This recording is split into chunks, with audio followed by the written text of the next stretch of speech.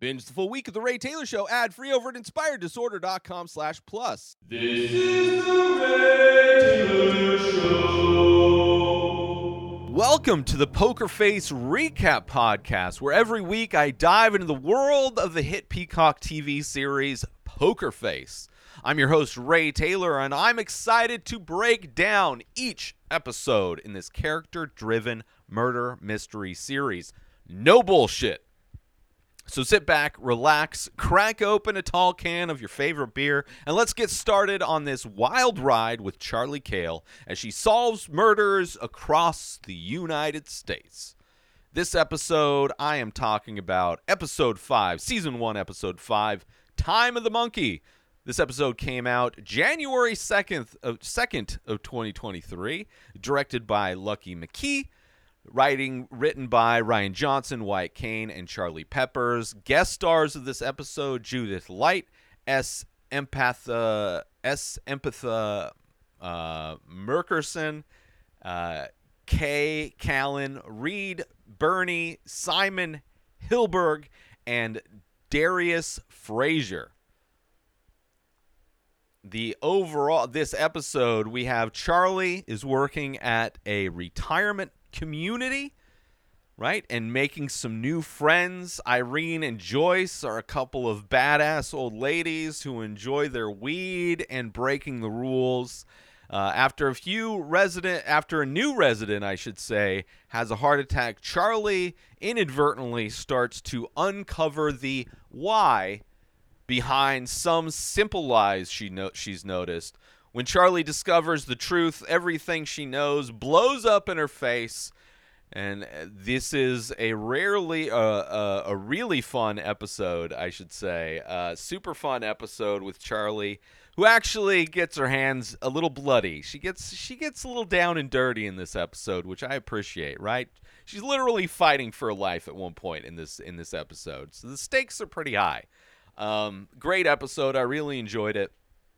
Let's get into this episode, right? It starts with an old lady dead getting zipped up into a body bag and wheeled out, right? Not the victim of this episode, just another former resident of this retirement community, a thing that happens in life to everybody, and I'm sure it happens pretty regularly in a retirement community. But you have two old ladies, Irene and Joyce. One of them doing dips, right? Getting her workout on, strengthening her arms. She is in a wheelchair, so she is, staying fit despite being in a wheelchair. The other is misting her cannabis plants in her little grow closet or on the patio. I'm not exactly sure. And they have some tater tots cooking in the air fryer as the best way to cook. I mean, first off, if you're smoking weed, tater tots are absolutely delicious, and the best and easiest way to cook most things is in an air fryer. And I'm telling you, tater tots never taste as good as when they are fresh out of an air fryer. Nice and crispy and so good. I'm hungry right now just thinking about it. Right? And they go into the kind of common area. They have Joyce and Irene no luck trying to get the remote for the TV that's in kind of this rec room common area where everybody goes, the clubhouse, possibly it may be referred to.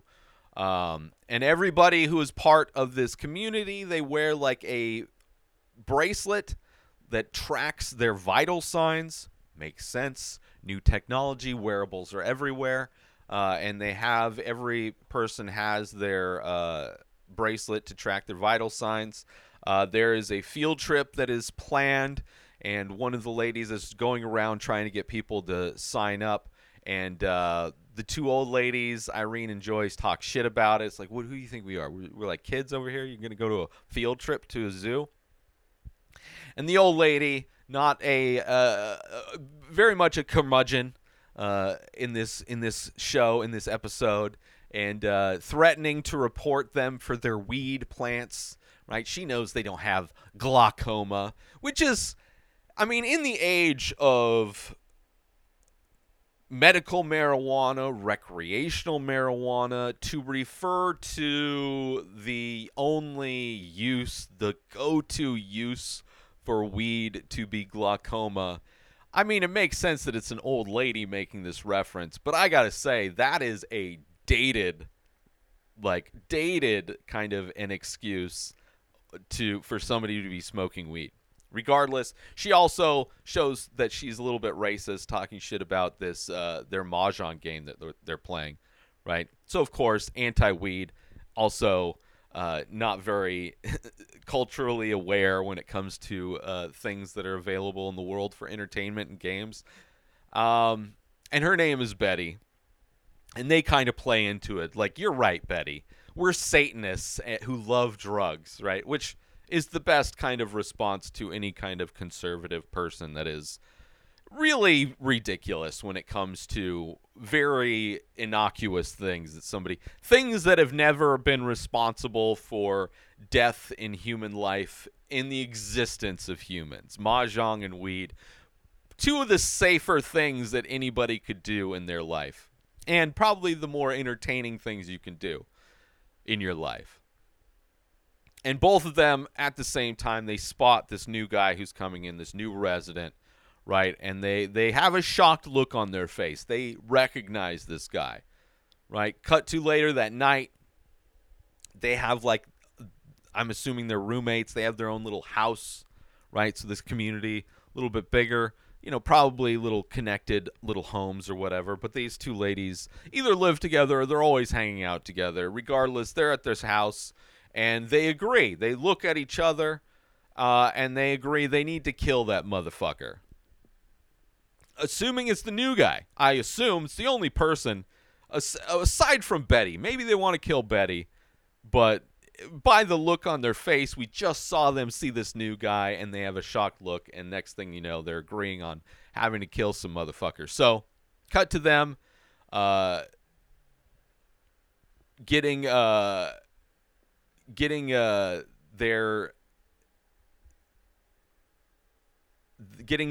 some chemicals from the gardener for their weed, right? Getting some chemicals. Cut to them signing up for the field trip to the zoo. All of a sudden, you have them distracting one of them distracting a nurse, kind of running into this cart that he's pushing down the hallway to sneak some syringes. So they're getting their necessities ready to supposedly kill this motherfucker, right? And then they're kind of in the common room playing their mahjong, eyeing the restroom until some old dude comes out.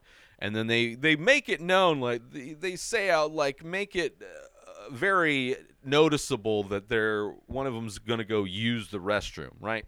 Really got to get this alibi set. I think I'm going to go use the restroom, Joyce. Why don't you wheel me over there? So, right, clearly making it known that she's going to be going to the shitter.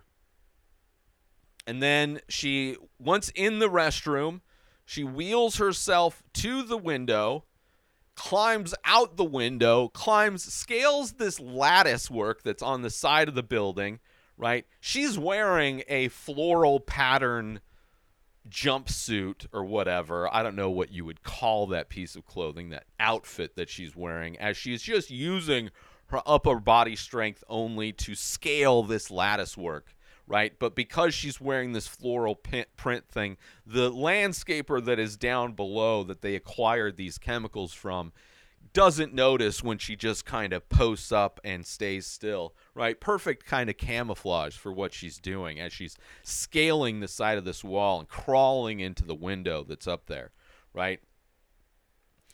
And she crawls herself over to this guy who's sleeping in his bed, right?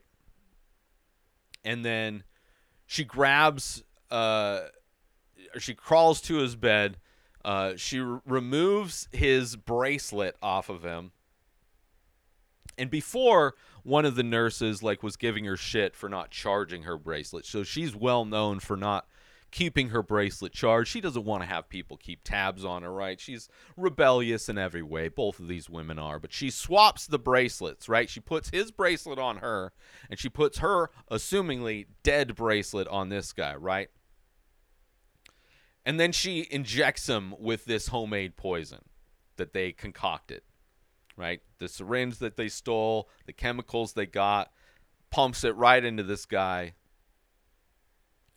And then she puts the dead bracelet on her, right? So before she kills him, she's got his bracelet on, so the heart rate is still normal. And then not giving anything, and then putting her dead bracelet on.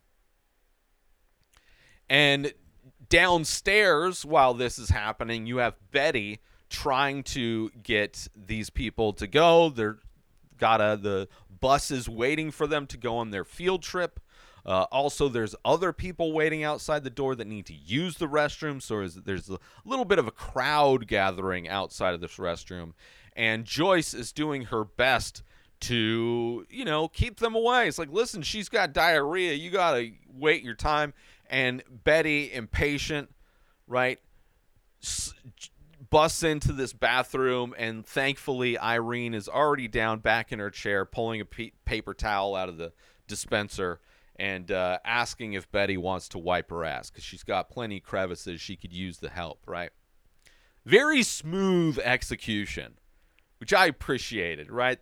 They knew their plan. They executed it perfectly. It went down perfectly. As they leave, retirement community, of course, there's like toxic, or dangerous hazardous material dispensers around. So they put the syringe inside one of the dispensers, which is where you would put it so nobody gets hurt, and they would never be able to, how are they going to know where, who, when, how, right? So perfect. Very smooth for them. Dumping the syringes in the thing. So now cut to the zoo, and they're sneaking away, right? Because their plan isn't done yet, right? They did part of the plan. They killed the dude. They killed the motherfucker. Now they're at the zoo, right? And they still need to do one more step. And they need to sneak away to do this. And, of course, they're known as smoking weed. So when they say they're going to go, do their thing, whatever, nobody is the wiser. So they sneak away, and the Irene she's wearing the dude's bracelet, so Joyce tases Irene to make it seem like on the bracelet that this old dude is having a heart attack, right? Brilliant. And then the dead bracelet is on this guy. So, people think at the retirement home, which these ladies aren't at, they're at the zoo now, right? The time of death is going to be while they're at the zoo. This is a brilliant plan, right? Gets tased, then takes the bracelet off, Crick, because, flatline. All of a sudden, no heartbeat now. Let's see. Cut to, right? First part of the episode, we see the murder happen. Don't see our hero yet. Aside from the stall where we heard Charlie's voice, it's always that second act where we see our hero, our fearless leader, Charlie Cale.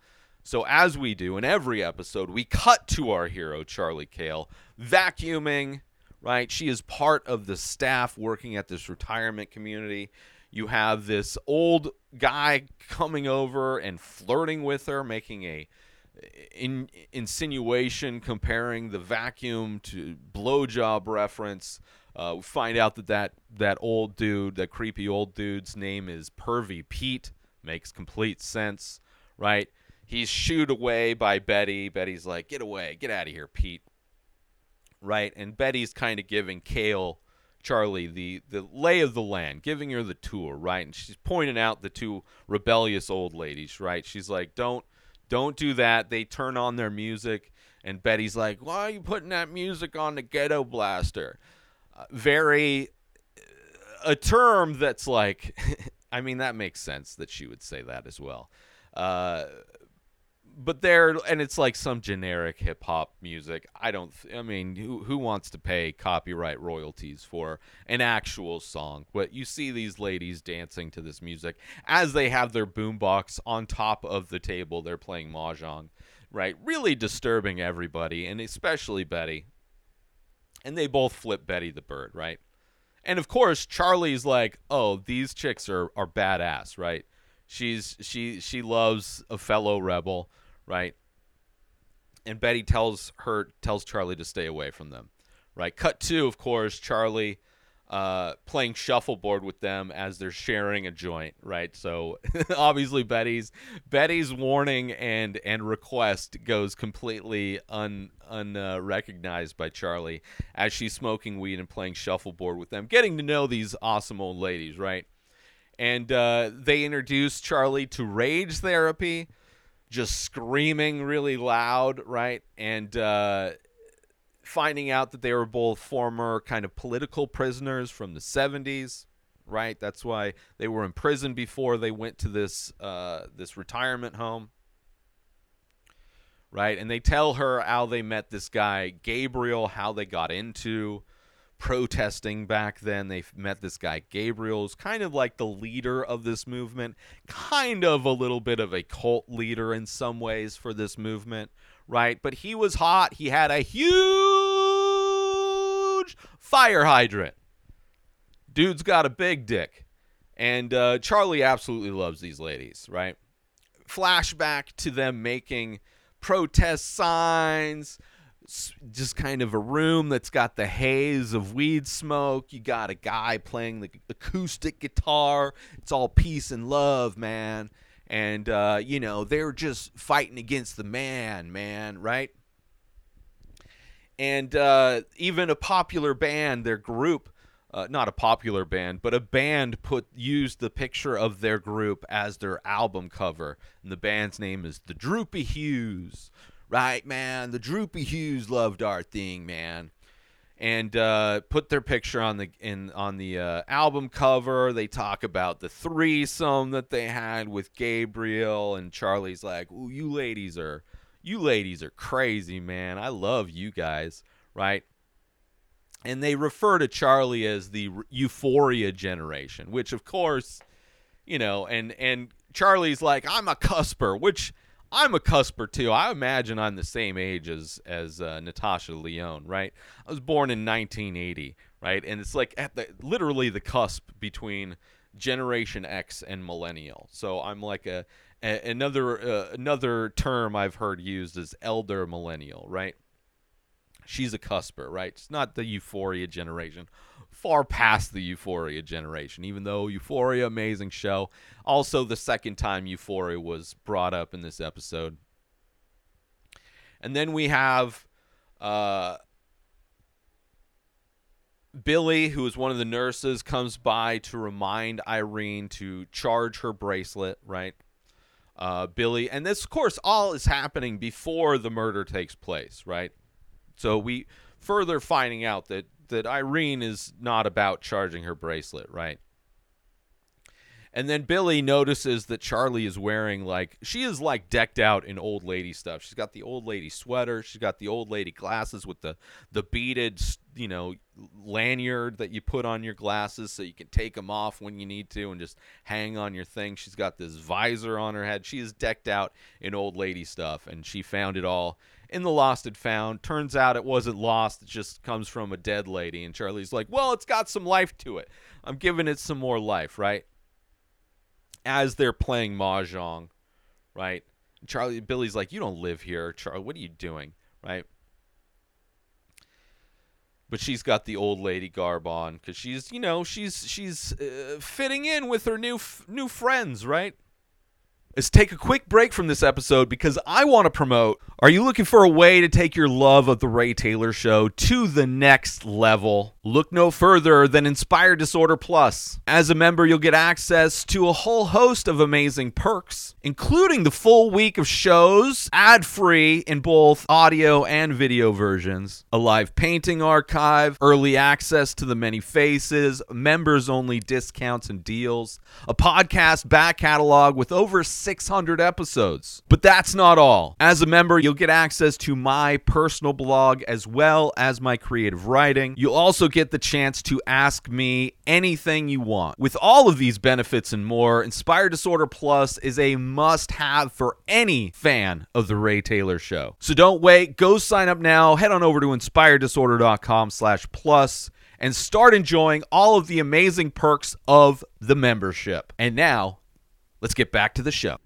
And then back to the story, the flashback of what went wrong, right? Where it all went wrong, right? And they were preparing for their biggest direct action. And it shows them in this flashback putting different flowers together in bouquets, right? Very innocuous, joy and love, peace, peace, peace, right? And all of a sudden they got raided, right? They hear something outside. Their dude Gabriel goes out the door. They hear a gunshot, and they got raided. And the cops, they tell them the cops came in, guns a-blazing. They shot Irene in the back as she was trying to run away. That is why she is paralyzed from the waist down. And they never knew what happened to Gabriel, right? They didn't know if he got away. They didn't know if he got, like, they heard the gunshot after he went outside to check on things, but they don't know. They never heard from him again, so they just assume, I assume the gunshot to them means that he got. Right? Cut to the new guy, the soon-to-be dead guy, walking through the door, right? Checking in. And we're seeing this from his perspective, right? So different than when we saw him come in before and the old ladies spot him, right? And he recognizes them too, right? And Charlie takes his bags up to his room. He is there with his quote-unquote nephew. And as soon as they get to the room, the nephew's like leaving right away. It's like, well, here you go. I guess that's it. And like kind of very awkward, kind of goodbye. And Charlie tries to make small talk after the nephew leaves, trying to find out if he has anybody in his life. Right. And she doesn't seem to buy that dude was his nephew. But the look on his face when he tells her that he has no one, she takes that as pretty legit, right? So, she doesn't know this guy, but he's not lying to her. Maybe that nephew guy's lying to her because she's like, oh, okay, buddy, right? And we find out that the new guy, the way this story is told, I don't think it's a surprise that this new guy is Gabriel. The fact that these two women noticed him, seemingly decide that he is the target of the murder. Obviously, we see them kill him. The story we know about them is this guy Gabriel, right? They don't know that Gabriel, why he's alive. They assume he's dead, right? So we don't necessarily know why they want to kill him, considering they loved this guy. Clearly, we soon find out why, but we find out that this guy is Gabriel. And he goes to visit. He knocks on Irene and Joyce's door at their place later that night, right? And he tells them the truth. He tells them that day when they got busted, Irene got paralyzed, that he was working with the cops. And you see him as he leaves the area where they were prepping the quote-unquote bouquets, that he just goes into the back of a van as the cops flush in, and he is witness protected, right? And they say they don't, they forgive him, right? Like, he asks for forgiveness. Like, the one thing that he's had this dream where they're like walking away and they never turn around, and he's always had this desire to confess to them of what he did, right?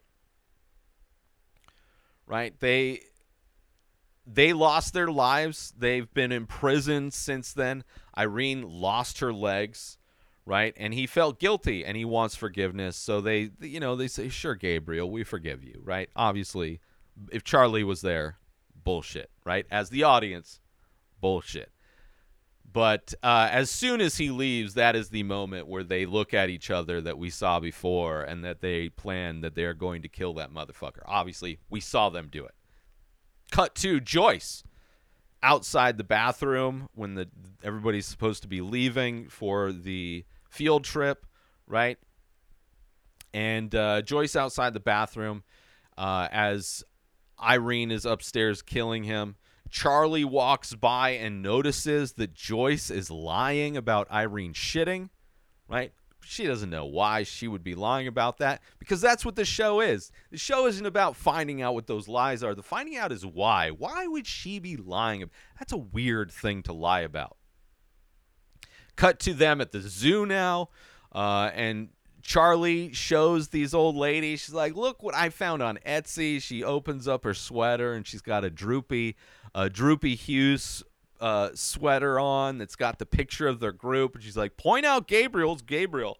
And they do. And she's like, oh, I knew that was him. Look at that fire hydrant. Of course, you guys weren't lying about that dick. And so she's all stoked. She's like a fan. She's fangirling out about these women. She loves these women, right? And they lie about having an allergy to monkey dander, like telling Charlie, like, oh, we're going to not watch this monkey show, right? We're going to go, we have this. And she's like, bullshit, you don't have that. And she just assumes they're going to go get high, right? Cut to the primate show where the monkey is reading the time on the clock, right? It's 2:23. Obviously, that time comes back later, very significant, right? And as they get back to the home, Ben, which is Gabriel's new name, is being wheeled out, zipped up in a body bag, right? He died while they were at the zoo, as we knew, as we saw earlier. Cut to Charlie at Ben's funeral service, where she sits down to his quote-unquote nephew, right? And she tells him, it's like, oh, you're the fake nephew, right? And he tries to keep up the lie, but obviously she knows that it's all bullshit. And then he asks her why she showed up, and she's like, well, he said he had nobody, and it wasn't bullshit. So she thought she would show up. And the quote-unquote nephew's like, well, since the dude is dead, I guess I can tell you that Ben was in the witness protection program. And the nephew is, I think it's Luca, I believe, or Lucas, is an FBI agent, right?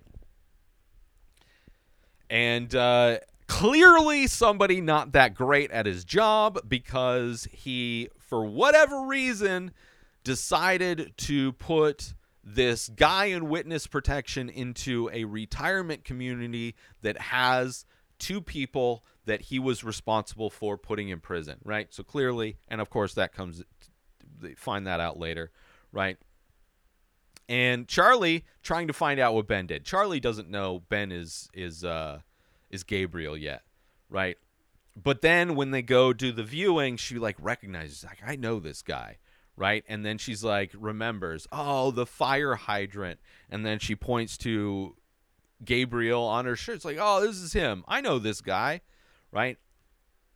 And that's where the caseworker realized that he messed up, right? That's where he realized that, oh, Joyce and Irene are at this. Like, she's like, how did you know about that? She's like, oh, Joyce and Irene. And he's like, oh, no, I made a huge mistake, right? But there's no proof of it, right? Cut to the FBI showing up to question Joyce and Irene, right? And they look over at Charlie in that moment, like, okay, like, the only person that could have connected them is Charlie. They look over at Charlie, right? Assuming that she had something to do with the FBI showing up. And as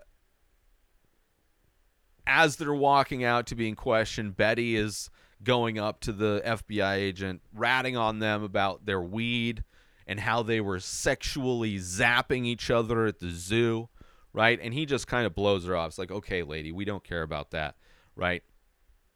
And then he tells Charlie that the bracelet and them being at the zoo clears them of killing Gabriel. Like, they were clearly not there. The bracelet thing, right? He died, whatever, all that stuff makes sense. There's no evidence to prove anything. Even though it seems like they would be the ones, All of the signs pointing to them being the ones to kill him. They were super intelligent with how they set up this murder, right? And then that's when Charlie finds out that Gabriel ratted them out, but still doesn't believe that they killed him.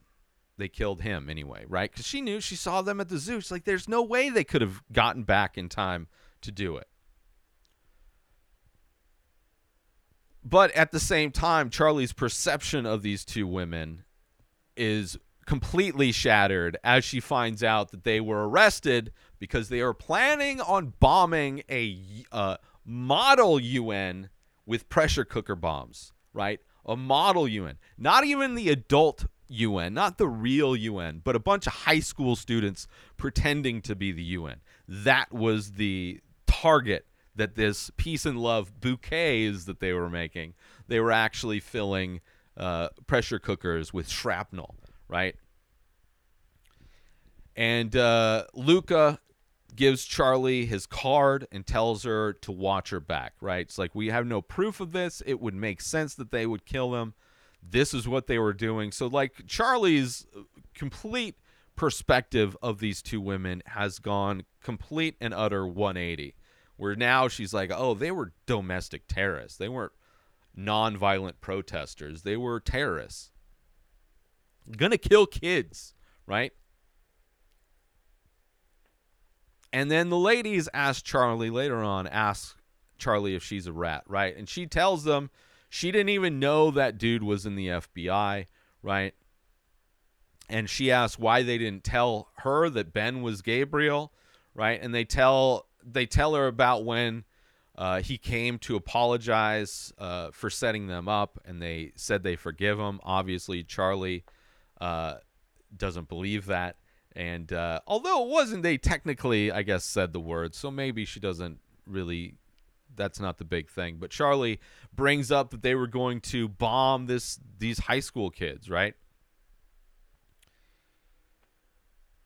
And they try to justify it, right? They were stopping the future fascists of America, right? All these kids, they're just going to become fascists, so they're trying to stop that from happening, right? They're trying to justify what they were going to do, right? And they're like, oh, it was a different time, which is like such a sad excuse for bad behavior. Whether somebody is racist or homophobic or misogynist or any of those things, to just excuse that. I see people using that excuse for people my age that are basically conservatives, but they pretend to be, like, they're moderate, I guess, where they still have a lot of conservative values, but then they vote Democrat or whatever. Like, they have this old-fashioned mindset. It's like, no, they're just, like, it's not an age thing. There are children that are racist and homophobic because they've been groomed to be those things, and it's not an age thing. It's not a time thing. Like, there were people even back then who believed that, like, there should be equal rights for everybody. Progressive ideas aren't a new thing to human society. It is just gained in popularity over the time, where more and more people seem to and are more open about those things. But fascism has been fascism. Racism has been racism. It's not an age thing. It's not a generational thing. So I don't buy that excuse of it was a different times. Like, well, it's not that time anymore. It's cultural. Culture is vastly different, and you've just decided not to change. You've decided to dig your heels in and maintain your identity as a racist and only excusing it by saying it was a different time, right? But I do also understand how, maybe you do. In my past, I probably said and did things that were culturally insensitive in today's standards, and I was just ignorant and didn't know. So, I guess it was a different time, but also I wasn't trying to bomb some kids at a model UN. Either way, right? Charlie asked them flat out if they killed Ben, right? She wants to know the truth, and whatever they say, she will know the truth, right? But instead, Irene asks her if she's wearing a wire, right? They don't answer that question. They just assume that, like, oh, you're asking us that question. You must be you're working with the feds, right? And she goes to talk to this mic that they think Charlie's wearing, which of course she's not. Charlie's mind is blown, right? Even more so, right? Because she's just like, oh, okay, you must have then. If you think I'm wearing a wire, then of course you or the real answer would be you confessing. So they don't want that confession to be on tape, right? And Charlie's new perspective that they are just assholes, right? And she leaves. And again, these Irene and Joyce look at each other and they're like, "You thinking what I'm thinking, right?" They're not done covering this thing up, right? Charlie's the new target. So Charlie goes to ask the three ladies who are always in front of the TV in the common room, who are obsessed with mystery shows, and she's like, ask them about poisons that could be used to fake a heart attack, right? And these ladies have probably 10 different. They're like, oh, this can work, that can work, all these different things, right? And they find out that one of the chemicals that they mentioned is a commonly used in gardening. So of course Charlie goes to the landscaper where we know the old ladies got this stuff from, and play it off because they are growing weed in their apartment, and they just said that they went through it faster. So that's why they needed the extra stuff. So she finds out that they did get the sodium nitrate from the landscaper, right? She's putting the pieces together. Charlie is on the case. Then Charlie calls Luca with the information. And of course, Luca, who is not the most professional, not the best at his job, answers the phone on speakerphone with another secret identity guy, right? Witness protection guy. But she's like, don't worry about it, right? This guy's not the greatest with keeping his people safe. And that kind of concerns the witness protection guy that's in the car with him. It's like, what are we doing here? Like, you're not really following things by the book. And Charlie realized that the time of death is the same time that the monkey, right? So, oh, it's 2:23. That's the time of the monkey, right? And they're like, maybe they faked the time of the death, right? Let's take a quick break from this episode because I want to talk about, are you looking for the perfect gift for that art lover in your life? Look no further than InspiredDisorder.com. Our gift cards can be used to purchase original artwork from The Many Faces, a collection of over 2,000 original abstract ink portraits. These one-of-a-kind pieces make for a truly unique and meaningful gift. But that's not all. Our gift cards can also be used to purchase high-quality prints and t-shirts featuring these amazing paintings. Plus, if the recipient is a fan of The Ray Taylor Show, they can use the gift card to purchase merchandise from the show as well. So why wait? Head on over to InspiredDisorder.com and purchase a gift card today. Your loved one will be sure to appreciate the thought and creativity behind such a unique gift. Thank you for considering InspiredDisorder.com for all of your gift needs. And now, back to the show. And Billy walks by just then, and Charlie asks him about the tablet he has with all the different, bracelet readings, with all the vital signs. And she wants to see Ben's size, Ben's information from that day. And at first, Billy's like, I can't. This is a HIPAA violation. Charlie's like, what are you gonna do? And he's like, oh, you're right. So she ends up seeing it, and she asks if the data can be changed. She's like, no, you can't change the data. This is just recording it, right? And then she notices that earlier that day that the heartbeat changed. And of course, right before they went to the zoo, that's when it happened, right? And then she puts together that she noticed Joyce bullshitting about shitting. She's like, oh, wait. So during that time, she knew that Joyce was bullshitting about Irene shitting. So it's like she could have had. So she goes into the restroom. She's looking out the window. She calls Luca again, and she tells him her theory. She's like, I think she climbed up this lattice work, right? Swapped out the bracelets, right? They faked the heart attack at the zoo, right? And Luca's like, listen, as Charlie runs into in every episode, no hard evidence. Like, she's always missing a key piece. And sometimes she's only able to get, like in the last episode, she never got all the evidence.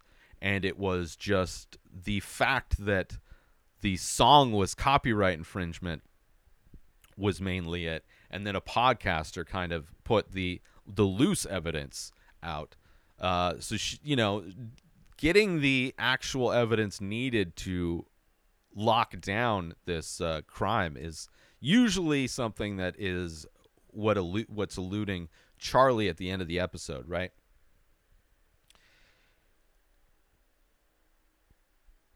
And she gets so much of the puzzle, but there's always a few connective pieces that are missing, right? Until the last moment, right? And how did they fake the heart attack, right? How are you going to do that? Obviously, we know, right? So Charlie goes out to ask Pervy Pete. Because if anybody's going to know something about what Betty referred to as, quote-unquote, sexual zapping, of course Pervy Pete would, and of course he does, right? Because Betty noticed them sexually zapping at the zoo, and he's like, yeah, it's electroplay. You just got to be, you got to be safe with it, right? All you need is a taser and an open mind, right? And Charlie calls Betty about the sexual zapping, right? And Betty saw them using the taser while they were missing the monkey show. Betty missed the monkey show because she got distracted watching these ladies see what these ladies were doing, right?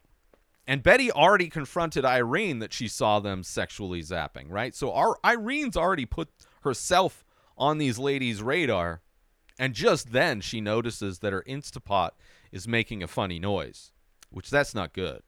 A pressure cooker is making a funny noise. You got these ladies that are trying to cover up their tracks by silencing anybody that may have any evidence against them. She has evidence that places the potential fake heart attack as a legitimate thing. And of course, this noisy Instapot, go boom, Betty dead. Instapot go boom, Betty dead. Another person silenced. I mean, it's like even the MO is their old school way of what they were going to do to these kids. So it's like there is so much circumstantial evidence that is clearly pointing to them, but they got to silence any kind of witnesses. Got to silence the witnesses.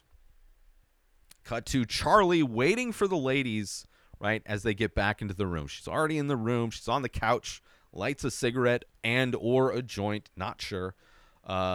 Probably a joint. It's like, might as well. This is your last weed connect for who knows how long. Might as well she's in the apartment where the weed is. Might as well get yourself a little blunt before you hit the road again. But Charlie confronts these ladies, and she lays it out for them, as you do in any great mystery, in any great whodunit, is that moment where the detective lays it all out for the criminal, right? And that's what Charlie's doing to these ladies, right?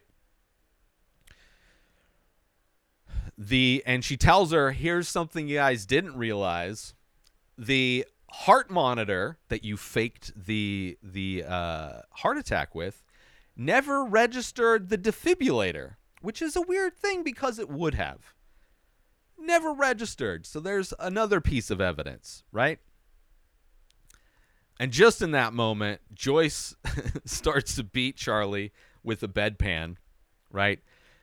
Joyce gets kicked away. Charlie kicks her away. This is the best scene. This is so much fun. To watch Charlie get in a fight with these two old ladies is amazing. And it is a fairly evened match where Charlie is just struggling to stay alive at this point because Joyce trying to beat her with a bedpan. Joyce gets kicked away, kind of falls into a piece of furniture. Then you have Irene jumping on Charlie's back, trying to sink in a rear naked choke, right? Trying to choke her out.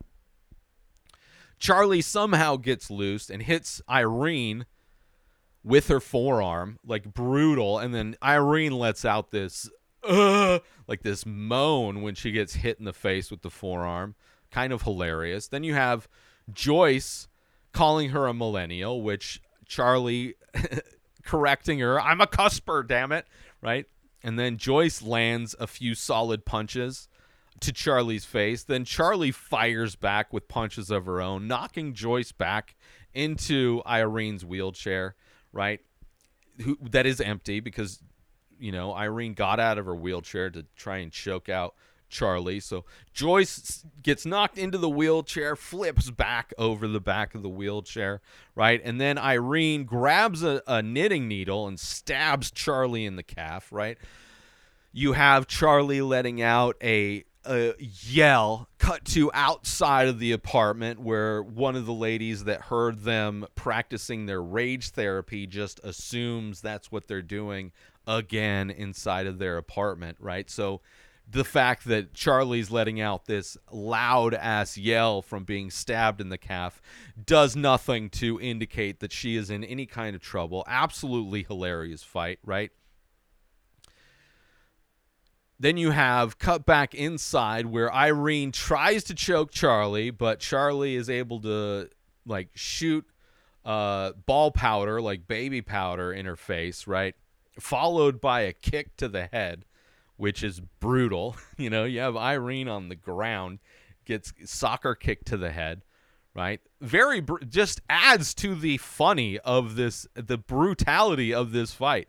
Just see Charlie, who's like this, Natasha Lyonne is like a small lady, right? She's not Amanda Nunes, fighting in the UFC. She's just like this chick that's trying to survive. And then you have these two older ladies that, despite being old, one of them being paralyzed, are formidable opponents, right? So brutal. It's funny.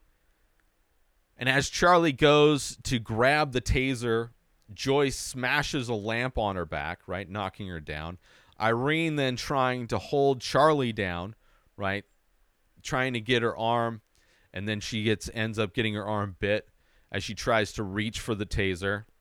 Joyce gets a syringe out of of poison, right? She's like, "Go get her. I'm gonna hold her down. Go get the syringe, right? We gotta end this."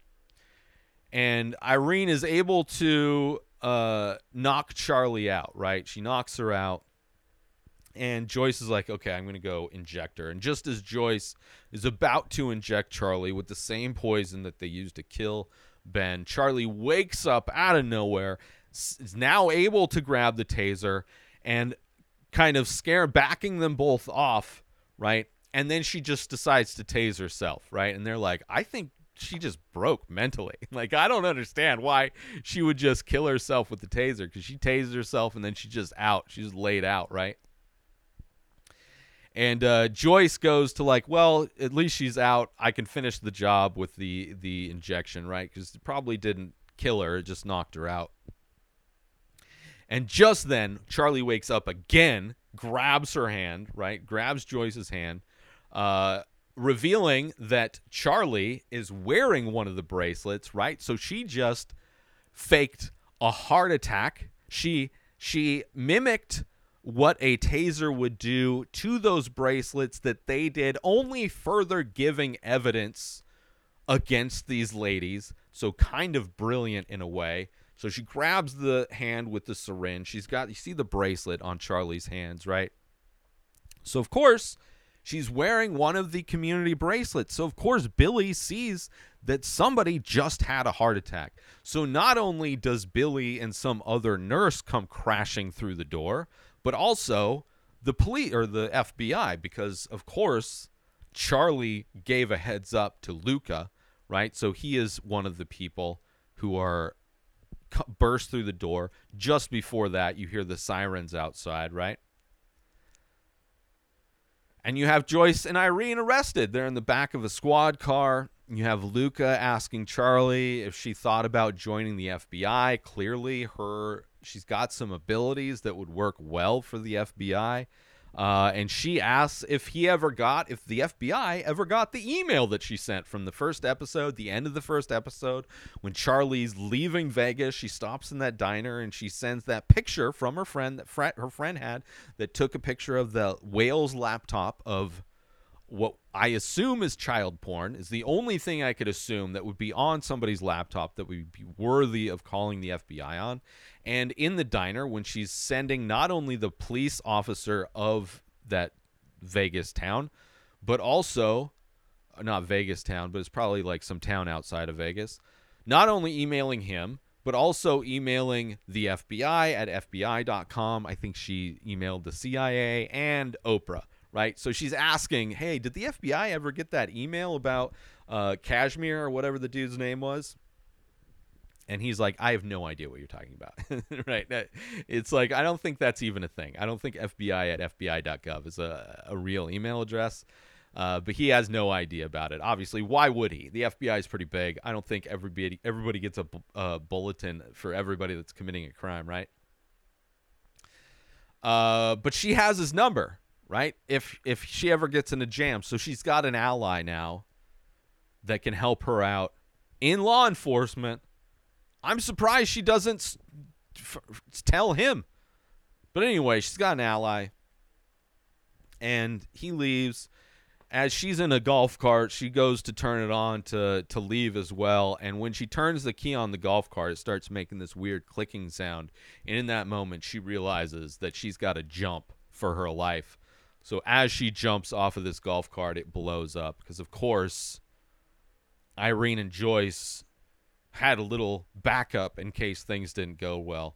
Thankfully, Charlie was able to jump to safety, narrowly escaping, narrowly surviving again.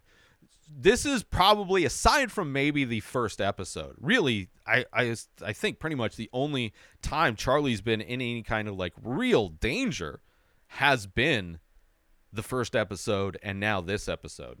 So kind of great. A lot of action. Hilarious fight scene with her and Irene and Joyce. Hilarious.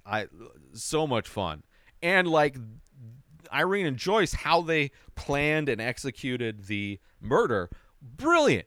Brilliant. One of my favorite episodes, this episode. So much fun, right? You have the badass old ladies. You have the smart plan to kill Gabriel, right? Charlie starting off as like a huge friend of these people, and then realizing that they are actually far worse than she ever thought, right? Just kind of having everything recontextualized, right? Not only did Charlie's bullshit meter help her uncover the truth, piece by piece, but Charlie also had to fight for her life in this episode, right? She got in this episode that card for Luca. She's got a friend in the FBI, an ally that could help her out. I would have expected her to tell Luca, like she mentions the email, and she's like, hey, by the way, because of this thing, which you could probably look up the son of the owner of this casino who jumped off of the building. Maybe they blamed that on me. I don't know how I would have been able to push that guy off. But like, hey, there's this case. I am running for my life. Hey, you got any kind of witness protection stuff you can help me out with?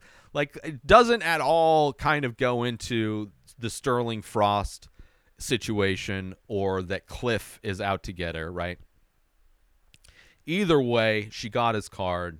She has, and he knows she's legit. So it's a legit connection that she has, right? And it's the first episode we don't see Charlie driving away. Obviously, she almost drove away in that golf cart. Clearly wasn't able to. But in the end of every episode is her in her car driving away. This is the first episode. Not only that, this is the first episode we never see her car, which is a character in this show almost. Her car, which I don't know the make and model of it, but, you know, it's a very unique car. Not many people drive it. And, you know, I guess it makes sense that she would want to kind of get away from it since it's something that indicates who she is and where she is, right? So kind of some interesting things from this episode, first times. Next episode is going to be Season 1, Episode 6, Exit Stage Death. That is what I will be talking about next Tuesday. In the next episode, Charlie has a waitress job at a dinner theater and is interrupted by a tragic death on stage during a performance by two washed-up television stars. When she starts to investigate, deadly motivations come to light, as they always do. So that is where she will be, working at a dinner theater, investigating a death that happened on stage. And for this episode, it is a wrap for this week's episode of the Poker Face Recap Podcast. Tune in next Tuesday for another recap of the latest episode, and join the conversation by leaving a comment or rating on your favorite podcast platform or on YouTube if you're watching this. Until then, keep your poker face on, and see you next week.